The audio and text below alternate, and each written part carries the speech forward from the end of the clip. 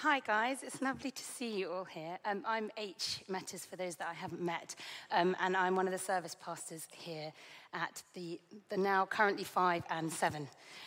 We are finishing our series, Don't Lose Heart, tonight. Now, don't lose heart, that's a long passage, and I have to confess, when I first read it and saw that not only was I preaching on it, but it was also the last in a series, I felt a bit discouraged. It's a pretty meaty passage.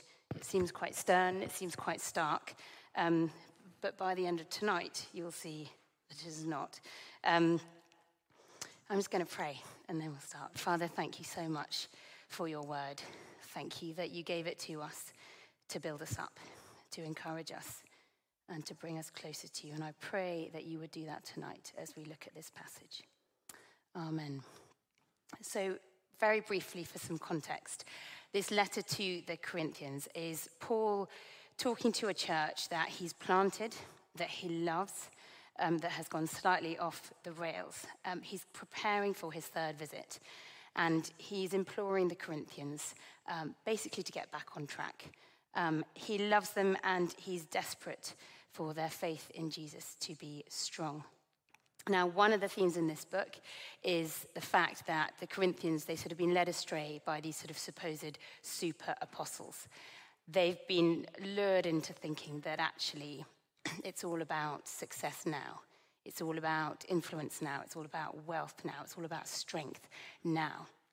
And the Corinthians have been looking at Paul, and they've been seeing weakness, a lack of influence, a seeming lack of authority, a lack of success. They've got a skewed perspective on what's going on. And Paul is basically saying to them, you've lost sight of the true nature of the gospel. We saw last week that actually it starts in weakness. It starts in this desperate need for Jesus. And then through Jesus leads to strength. And this passage, it's got warnings in it, and it's got challenges in it, but it's also got encouragement in it. The main challenge is in verse 5. Paul basically says to them, stop judging me. Why don't you take a look at yourselves? He basically says, why don't you do a 360, in modern terms, a 360 review of yourselves. So verse 5, it says, examine yourselves to see whether you are in the faith. Test yourselves. Do you not realize that Christ Jesus is in you? Unless, of course, you fail the test. So tonight we're going to do what Josh this morning very cleverly coined, the Holy 360. Hopefully you might get a little image up. This is what we're going to do tonight, the Holy 360. We're going to look up, we're going to look in, we're going to look out or across. We're going to look what's coming down, and we're going to look back. It's easy, isn't it, to look at this year of 2020 and just to think it was a write-off. Let's write it off. Let's get to 2021 and let's start again. Maybe you've had a fine year, but it's been a bit boring. Maybe you've had a terrible year. I don't know what your year has been like. But what I do know is that nothing with the Lord is a write-off. That if you are a follower of Christ, there is something in this year, probably more than one thing, that he has for you, that he's wanted to do in you, that he's wanted to do through you. And it's not too late. So this year, as the year comes to a close, where are you at? Where are you at in your work life? Have you been working from a kitchen table or from your bedroom for the last 9 months? If you haven't, lucky you. How's your home life? How's it going with your housemates? Have you had to chop and change where you're living? Have you had the same housemates for 9 months? In which case, how are those relationships looking? How's your relationship with Jesus? How's your faith fared over the ups and downs of this year? How's your relationship with church? Online church, it's been a bit different, hasn't it? How's your relationship with friends, with Christian friends, who you're doing your Christian walk with? Let's look at the Corinthians and how it went for them. This idea of a 360, I don't know about you, but it's not something that I love the idea of.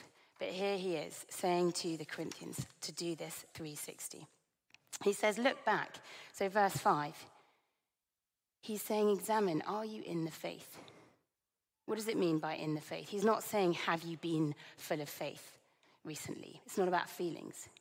He's saying, have you been living to the core or by the core principles, the core truths of the gospel? Has your belief system been centered around Jesus, your need for him, what he did on the cross for you, and how you can live your life with him? Has that been the belief system that you've been living by? And of course, he knows that that's not the case. We saw at the end of chapter 12, their lives are full of sin. They've been influenced by these super apostles. Their belief system has skewed. It's all based on the now and the success and the strength and the influence and the wealth that they can achieve now. So he says, look back. What's been fueling your living this year?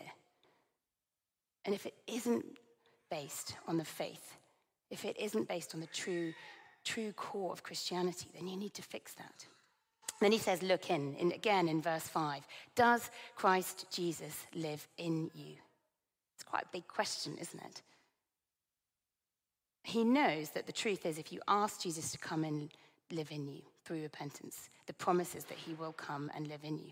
But there's another way that you can tell whether Jesus is living in you, and that's by what spills out of you. Are the fruits of the Spirit spilling out of the Corinthians? Love, forbearance, peace, patience, kindness. Well, we know, again, they're not.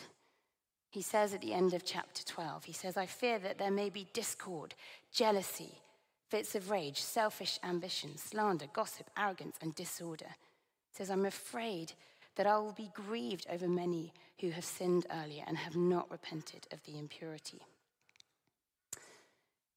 He's looking at the Corinthians and he's saying, you've put Jesus somewhere in the back of your heart, because right at the center of your heart is not Christ Jesus. It's sin, other things that are spilling out of you. Then he says to them later on in the passage, he's sort of imploring them to rejoice in the Lord. He's saying, look up. Are you looking up? Where are you looking? Are they praising Jesus in everything they do, everything they think? Well, of course, again, we know that they're not. And he's saying, be restored to Jesus. Rejoice in him. Make him the praise that is on your lips. Then he says, look across. Again, verse 11. He says, strive for restoration. Encourage one another. Be of one mind. Live in peace. He's saying it's not just about being restored to God. It's about how are your relationships with the rest of the church. And again, he knows they're bad. They're full of discord, selfish ambition, fits of rage. It seems a pretty stark 360, doesn't it, as he sort of pivots around. Nothing seems very good. This is actually how I view 360s. So I feel like there's two camps, aren't there, people, if you've had a 360 review. Some people seem to absolutely relish them. I have friends like this and people in my family like this. They love going in and they love the encouragement of being told what they've done well. And then they seem to sort of relish the challenge of what they can do better. I go into a 360 already crushed. I never believe anything anyone says to me that's good, because I'm basically like, we all know, don't we, that to do a 360 well, you start with something good, so that then the bad stuff doesn't feel as bad. So basically, when the person's saying the good stuff, I'm like, yeah, you've had to think of something that's good, so that when the bad stuff comes, I won't be like, well, so I basically go in already feeling awful. I've already thought of all the bad things you're going to say. It's awful. The great news with this 360 is it's not like your normal 360. And there's two reasons why. Firstly, it's the safest 360 that you can do. The Corinthians, the great thing is that with this 360, they're not going to be fired. They are already children of God. They are loved by God. Jesus has already died on the cross for them. Yes, Paul talks to them sternly. Verse 2, he says, this is pretty stark. He says, I already gave you a warning, when I was with you the second time, and now I repeat it while absent. On my return, I will not spare those who sinned earlier or any of the others. What he's talking about here is Christian discipline, something we don't really like talking about. He's saying, actually, there are things you need to fix, and if you don't fix them, then I will need to discipline you. But the discipline the heart behind the discipline is to right the Corinthians' relationship with Jesus, is to strengthen them. He says in verse 10, that is why I write these things when I am absent. For the authority the Lord gave me was for building up, not tearing you down. He might be using Christian discipline, the way of making it right, saying this isn't okay that there's this sin in your life, but he's doing it to strengthen them, to build them up. So it's the safest 360 because they're already loved. They're already children of God. They just need to get some things right. And secondly, it's the most important 360 you will ever do. The goal of the 360 is not about performance. It's not about bettering their performance. That's not the goal. The goal of the 360 is to bring the Corinthians closer to Jesus, to restore them to God. Verse 9, he says, our prayer is that you may be fully restored. This might mean they need to mend some of their ways, but it's so that they will have a closer relationship with Jesus. And it's the most important thing, isn't it? Our relationship with Jesus. Life starts with him, life ends with him. When everything else is stripped away, Jesus is who is left. It's the most important thing. When I was at university, I had a car, and it cost me £400, and I loved it. It was a Peugeot 106, and I bought it from a lady who'd only ever driven it 2 miles every day to work and back. And when I got it, a lot about it was broken. The speedometer didn't work, and the petrol gauge didn't work, so I never knew when I was going to run out of petrol. What I didn't realise was there was something more significant wrong with it. So if I took it on a motorway, as soon as I got up to 60 miles an hour, the engine would cut out, and obviously would drive onto the hard shoulder. But I quickly learned that this only ever happened once in every journey. So I'd go along the motorway, engine would cut out, pull over onto the hard shoulder, and then I could restart the car, and I'd be good. I could go over 60, and it wouldn't cut out. And so that was my solution. I couldn't afford to get it fixed, so fine. Occasionally it went wrong. I broke down on a roundabout in Durham. I broke down on a hill in Durham and had to be rescued by the police. But other than that, my system worked. And some friends, when we drove in convoy, they'd choose the other car. That was fine. And then one time, I took it on sort of a road trip during my holidays. My parents lived in Yorkshire, so I went from Yorkshire to Sussex to Norfolk to London or something like that. And I was driving back from London to Yorkshire, back home. And I'd done the usual, driven up 60 miles an hour onto the hard shoulder, start the engine again, off I go. So I was in the fast lane, and it was quite a busy day. And suddenly, unexpectedly, the engine cut out again. And it was petrifying because everything went. There were no brake lights to show that I was slowing down, but I was obviously slowing down at quite a pace. And I could see the cars, coming closer and closer to me. And I had to do one of those sort of reckless, get myself over to the hard shoulder, knowing that I probably only had seconds before someone smashed into the back of me. Once I was on the hard shoulder, you sort of take stock, don't you, of how foolish you've been. For so long, I had just been not fixing my car. And of course, it was actually quite a simple fix. It wasn't a big deal. And the car didn't actually last much longer. But I risked quite a lot. I was young. I thought I was immortal. I didn't think I needed to fix my car. And I was really, really lucky. The Message version of verse 5, it says this: test yourselves to make sure that you are solid in the faith. Don't drift along, taking everything for granted. Give yourselves regular checkups. You need first-hand evidence, not mere hearsay, that Jesus Christ is in you. Test it out. If you fail the test, do something about it. Paul's saying to us tonight through this letter, where are you at in your faith? Don't drift. Don't take it for granted.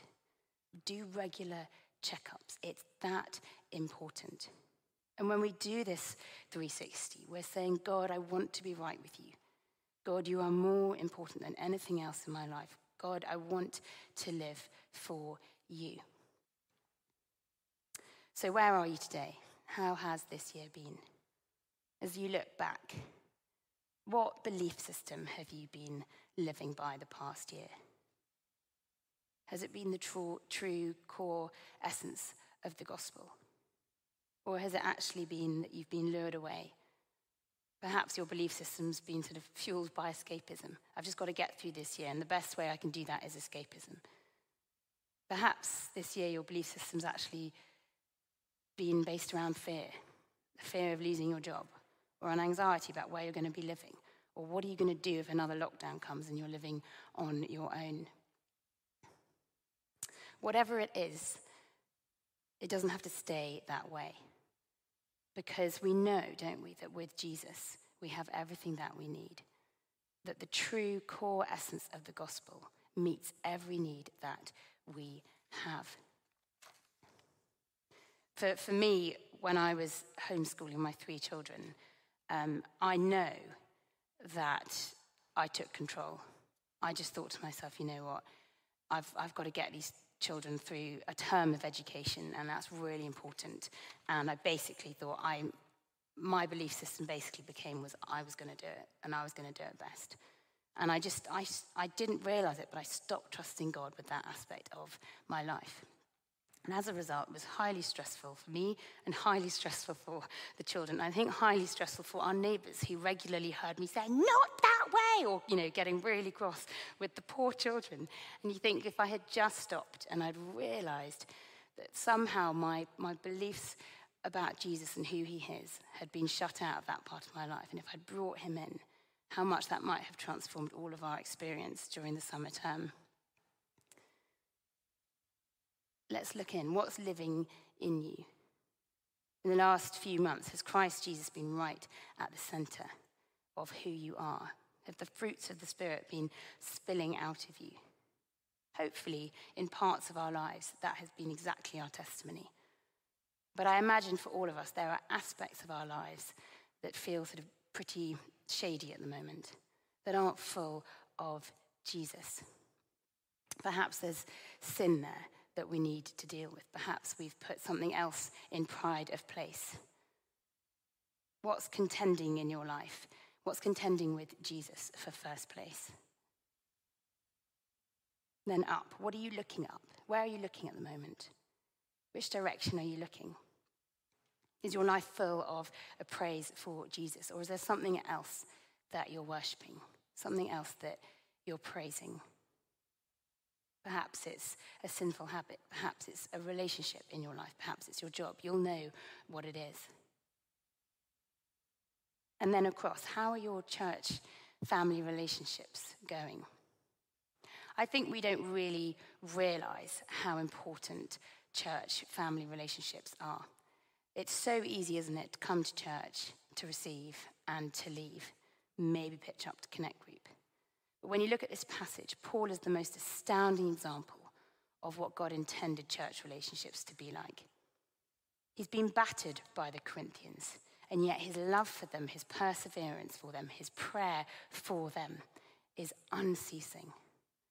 He loves them so much, he's so desperate for them to have a right relationship with Jesus that he's even willing to risk his relationship with them, to point out the things that aren't right in their life so that they continue to pursue Jesus, so that they become right with Jesus. Do you have relationships like that? Do you allow people to come into your life and to walk that closely with your relationship with Jesus that they can keep you accountable, that they can speak into your life? It's seriously challenging, isn't it?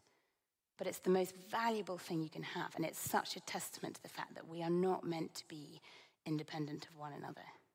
We're called to be interdependent of one another, to lean on one another, to do this life together.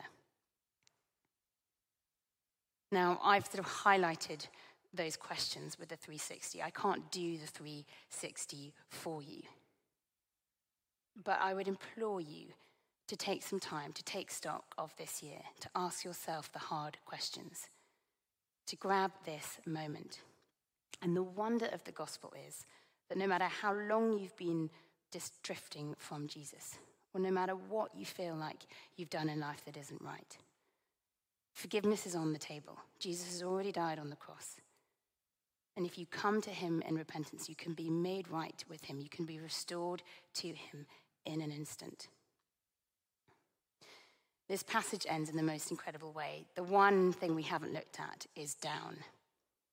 And that's what God has for us. I'm going to read the Message version of the last verse of this passage. It says, "The amazing grace of the Master, Jesus Christ, the extravagant love of God, the intimate friendship of the Holy Spirit be with you all." It starts with grace and it ends with grace. The Lord longs for us to know his love, to know his grace, to know his friendship. That's what he has for us. If you're going to continue this analogy of the 360 and he's the boss, what an incredible boss to have, that's what he wants to lavish on us. I think sometimes we don't understand what grace really means until you're in a situation where you have to lean on God's grace. And a friend of mine recently, she sent me these words all about God's grace. And I want to finish with them because they sum it up much better than I do. And then I'm going to hand over to Tim. But I want to read these words almost as a prayer. So let's just adopt a prayerful attitude and I will read them. "He giveth more grace when the burdens grow greater. He sendeth more strength when the labours increase. To added affliction he addeth his mercy. To multiplied trials his multiplied peace. His love has no limit. His grace has no measure. His power no boundary known unto men. For out of his infinite riches in Jesus he giveth and giveth and giveth again. When we have exhausted our store of endurance, when our strength has failed ere the day is half done, when we reach the end of our hoarded resources, our Father's full giving is only begun." Amen.